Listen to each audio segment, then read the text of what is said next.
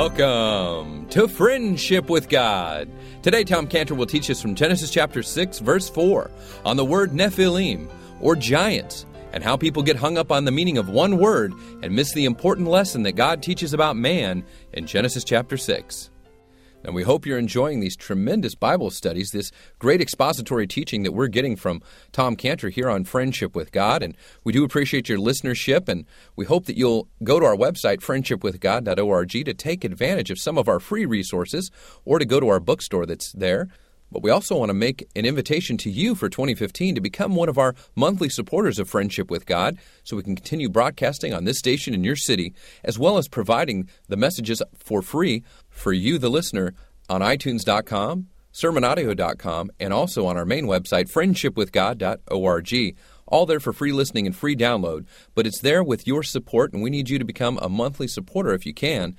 You can call us at 800-247-3051, and we can set you up for that. That's 800-247-3051, and that'll help continue Friendship with God airing on this station in your city and also available by podcast and MP3 download. Again, it's 800-247-3051, 800-247-3051 to support Friendship with God this year in 2015 with a monthly donation of any amount.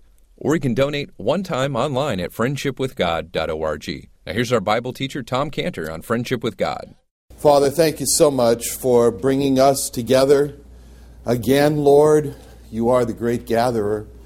And we thank you, Lord, that when we come together to a meeting like this with a prayer in our heart, an expectation in us, Lord, to meet with you, to hear from you, we thank you, Lord, that you never send us away disappointed. And so that's what we are here this morning, Lord. Our prayer is to meet with you, to hear from you, and to spend time with our God who we love. In Jesus' name, amen.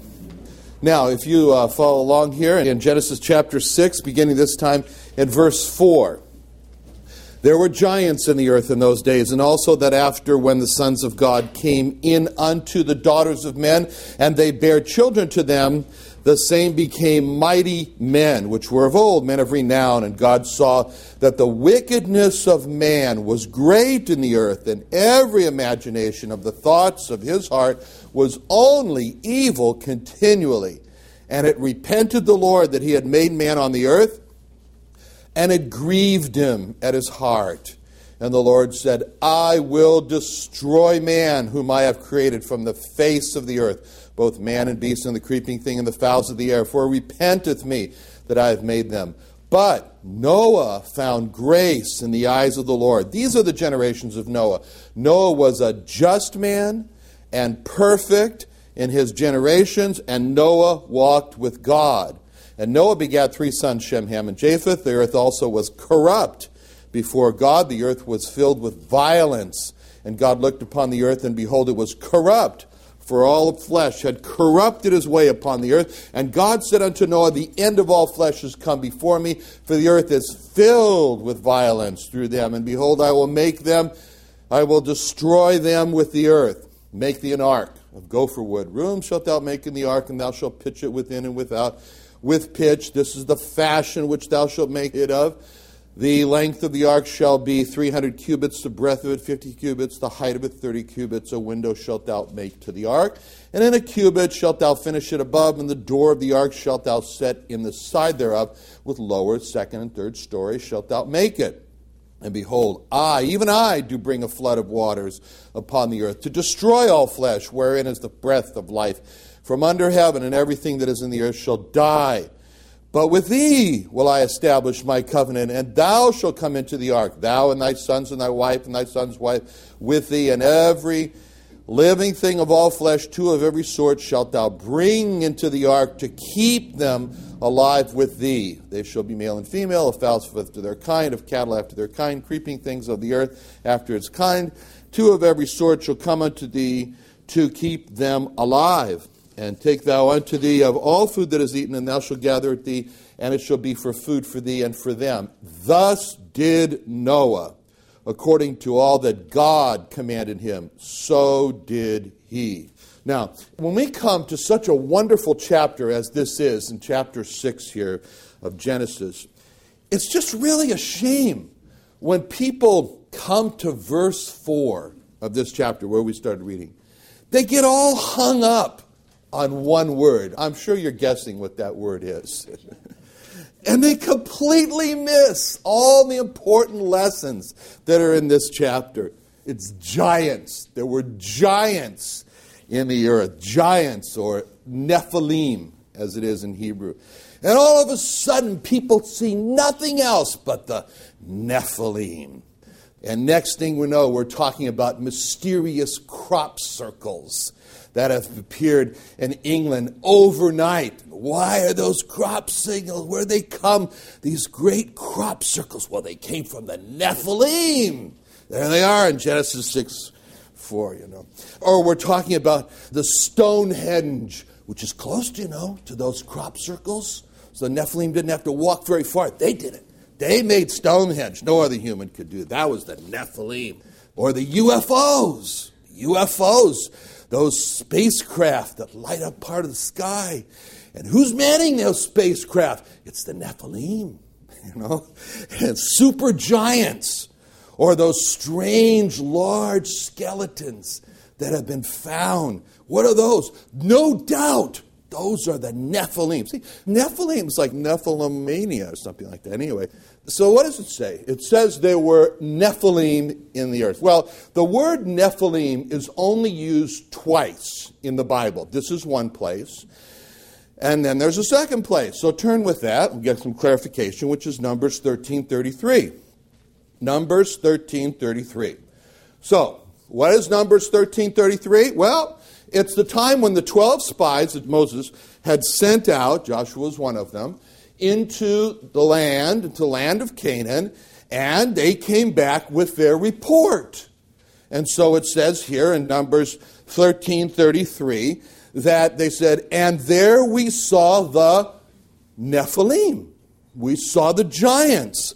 And they were the sons of Anak. They were the sons of Anak, which come of the Nephilim, the giants.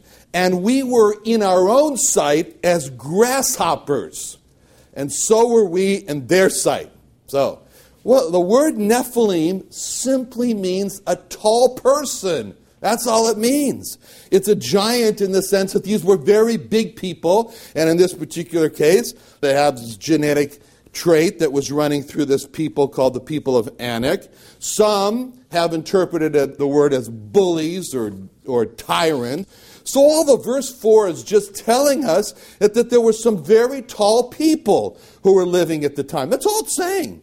Now, what is it that we get past this issue? And what is this chapter really saying to us? It's really showing us that in verse 3, you can see when he said there's 120 years left before the judgment. What you really sense there on the part of God is this reluctance to judge man. This reluctance, this hope. But nevertheless, what you have here in Genesis 6 is really an audit. God is auditing. I mean, that's the way I think about it. I mean, in our company at Scantibodies Lab, we manufacture products, and those products are regulated by the FDA. So, our pregnancy test, which everybody knows this by, its first response, is an FDA-regulated product. Well, we have 1,000 other products as well that we make, and all of them the FDA regulates. So what does it mean when they regulate? Well, anywhere from once a year or once every 3 years, they don't really give us their timetable. The FDA just comes and knocks on our door. And there they are, and they're there to do an audit of our company. And during their audit, the FDA makes it very clear that they're technically a part of the Department of Justice. I've never really seen one come with a gun, but they can. Anyway, but they can go anywhere. They can look at any document. They can take any sample or product they want. They can talk to anyone. And they carry out their audit anywhere from 3 days to 1 month. And they use a checklist as they go through their audit. And a good auditor, because we've seen them all, is like a hawk. And he comes in and you can talk all the niceties you want to him, and, would you like a nice seat, some coffee or something? No. He is zeroed in on his checklist, and he's zeroing in, and he gets right down to business, and he gets right to the heart of what he's focused on. It doesn't take you long to figure out what he's focused on. And a good auditor asks pointed questions where there's only a yes-no answer. And he drives for that yes-no answer. And then he asks for the documents to verify the responses. And a good auditor, he can tell if a person is responsive or resistant to him.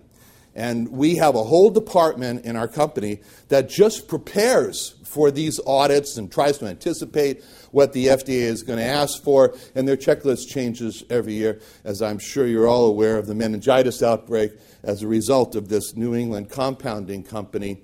And so now the FDA is going to be coming with all those kind of questions about fungus and things like that. But at the end of their audit, we don't have to ask, how did we do? Because what the FDA auditor does, and he gives us a Form 483. Everybody calls it 483. And the 483 has all the findings that are problematic. You'll never see on a 483, you really did a good job, this is a great company or anything like that. They don't put that down there. It's only the problems that they find. And by each finding, there is a place for a company to put 3 responses. The first one is, do you agree with the finding or not? It's not a good idea to not agree. So anyway, nevertheless, you put down if you agree with the finding. The second, by each finding, is you must write down what is your proposed corrective action for each of the findings. And the third is, when will this corrective action be completed? Now, the responses to each of those problematic findings on the 483 has to be submitted to the FDA within 15 days. Now, if the findings of their audit are so bad, or if you don't respond within 15 days, then you'll receive another nice letter from the FDA called a warning letter. That's when the FDA states that within so many days, the company will be shut down unless the FDA is notified before that the corrective actions have been implemented for all of these problematic observations. Now, that's the process that we're seeing here in Genesis 6. God, the great auditor, is at work. And like a hawk, God goes as the great auditor and he zeroes in verse 5. And he examines and he writes down his overall finding, his overall condition, what he found, the overall condition on his 483. And he writes down the wickedness of man was great in the earth. Then, like a hawk, the great auditor zeroes in from his checklist and he looks deeper into the man's thought life. And he looks and he writes down in verse 5 on his 483 findings about the thought life findings, as he says, God says, I have found every imagination of the thoughts of his heart was only evil continually. And then again, like a hawk, God, the great auditor, zeroes in from his checklist on the effect that man is having on his earth. And in verses 11 and 12, God writes down in his 483 findings, the earth was corrupt before God. And God looked upon the earth, and behold, it was corrupt, for all flesh had corrupted his way upon earth. And then like a hawk, God, the great auditor, zeroes in from his checklist on how man was treating other men on earth. And in verses 11 and 12, he writes down in his 483 findings, the earth was filled with violence. The earth is filled with violence. That's interesting. In verse 11, it says, God wrote down his findings that he spoke to Noah, which he said the earth was filled with violence. And it's almost like he looked at it again in verse 13, and just he's speaking to Noah, he says, well, it was filled with violence, and it's still filled with violence, even in the time period, wherever long it was. So these 483 observations that God has made are so bad that God goes immediately to send his warning letter to man, which is in verse 3. And that's where he says, his days shall be 120 years. God is much more lenient than the FDA. The FDA never gives 120 years to correct things. But God gave this time period to man to stop making God angry, to start making God happy, and taking God seriously. And then God wrote on his warning letter how he would shut down this operation called the earth. In verse 7, he said, I will destroy man, whom I have created from the face of the earth. In verse 13, the end of all flesh has come before me. I will destroy them with the earth. Verse 17, behold, even I do bring a flood of waters upon the earth to destroy all flesh. Everything that is in the earth shall die. Now that was God's warning. That was God's warning letter that he wrote down. But God loves repentance. He loves to give man this interval, this space to correct his ways. And so he gives him these 120 years to respond to God's 483 observations. So the 120-year period, as we said, it shows us how reluctant God is to judge, how reluctant he is to destroy. God does not want to judge man in hell. He's reluctant to do that, but he will. But he holds back and gives man every opportunity to correct his ways and to implement those corrections in his life. So the 120-year period shows how much God wants to save man from his sins. But wait a minute. I thought the 120 years was the time that it took Noah to make the ark. Didn't have anything to do with God wanting to give repentance. It just took Noah a long time to build that boat.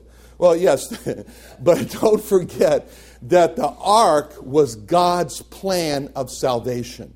So during those 120 years, God had a man not only building his ark, but also preaching good news and bad news. The bad news is that God's going to destroy man because of his sin.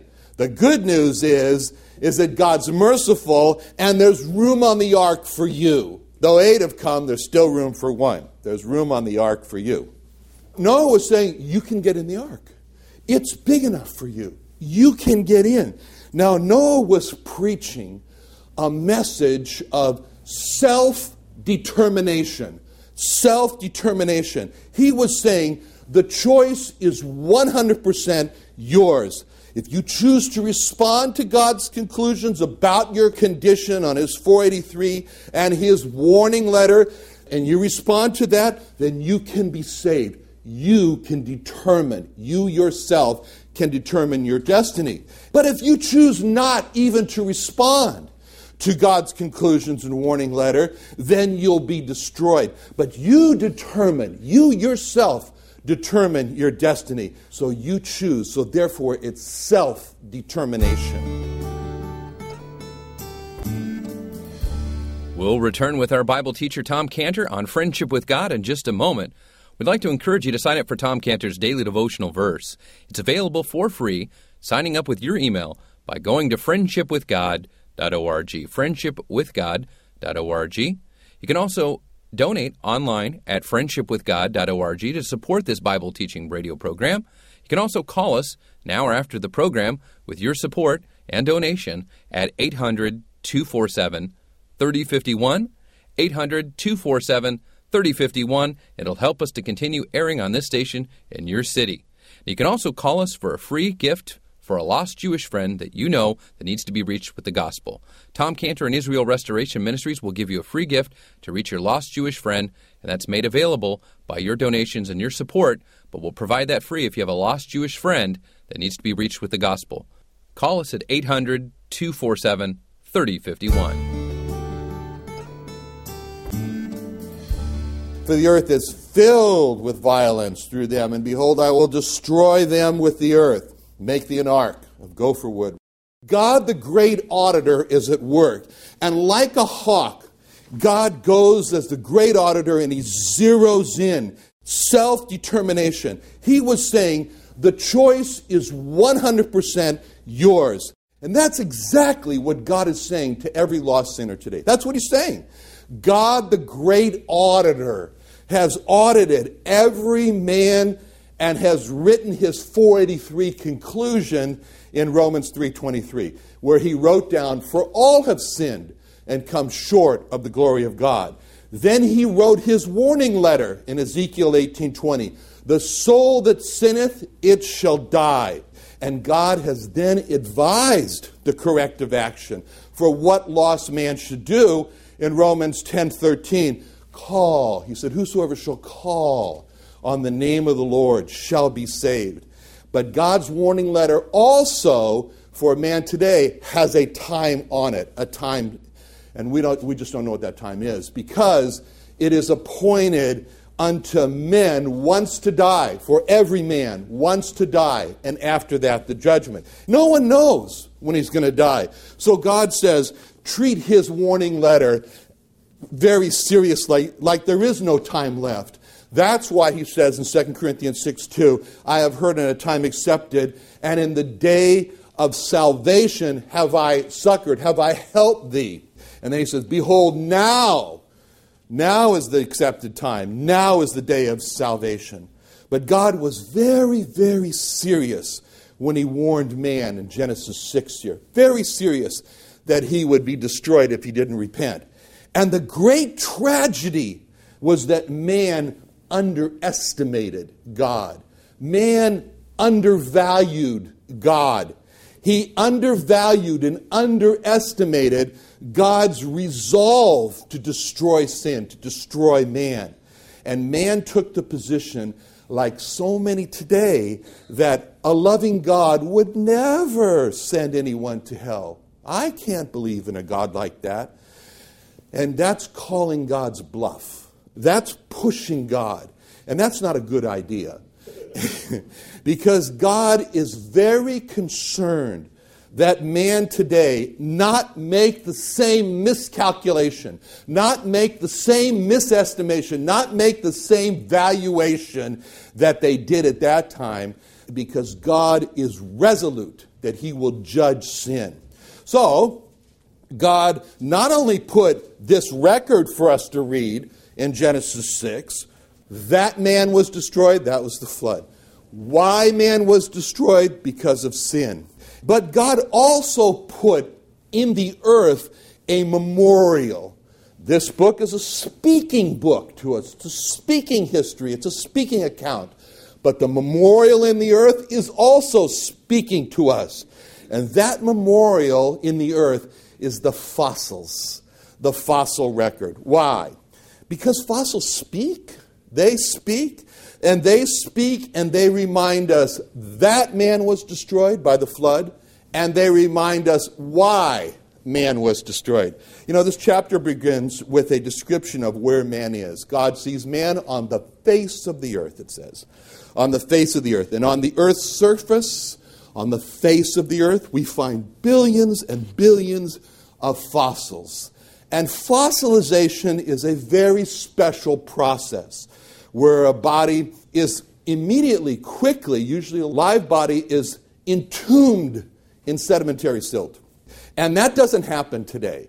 You know, today, things die, they deteriorate on land, or they fall to the bottom of the water in the sea, and they deteriorate. And little animals eat them.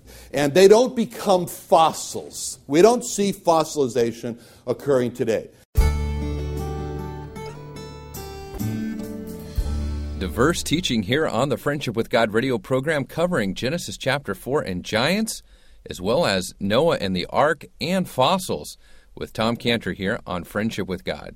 If you're enjoying the Friendship with God radio program, we'd like you to support this Bible teaching program, Old Testament teaching radio Bible teaching program, and you can do so by calling us now or after the program at 800-247-3051. That's 800-247-3051. You can also donate online at friendshipwithgod.org. Friendshipwithgod.org. Now, Tom Cantor teaches so well the Old Testament. He's just a master teacher of the Old Testament. The life of Abraham we've been studying lately in the book of Genesis, chapter 23. And the Jewish people started with Abraham. Tom Cantor himself, our Bible teacher, is a Jewish born-again believer in the Lord Jesus Christ, and he wants you and others to reach the lost Jewish people of this nation and this world. Now, to do so, he's established Israel Restoration Ministries. He's the founder of this Jewish evangelism outreach ministry. We have full-time missionaries, part-time missionaries, and volunteers like you that help us in reaching the lost Jewish people in our cities and our neighborhoods. If you'd like to support Jewish evangelism or get Jewish evangelism materials to give to lost Jewish people that you know for free, you can call us at 800-247-3051. That's 800-247-3051. You can also go online to IsraelRestoration.org. That's IsraelRestoration.org for free Jewish evangelism materials and information on how you can reach lost Jewish people, including how to receive the Jewish Messiah as your Savior. Find that plan of salvation online at IsraelRestoration.org.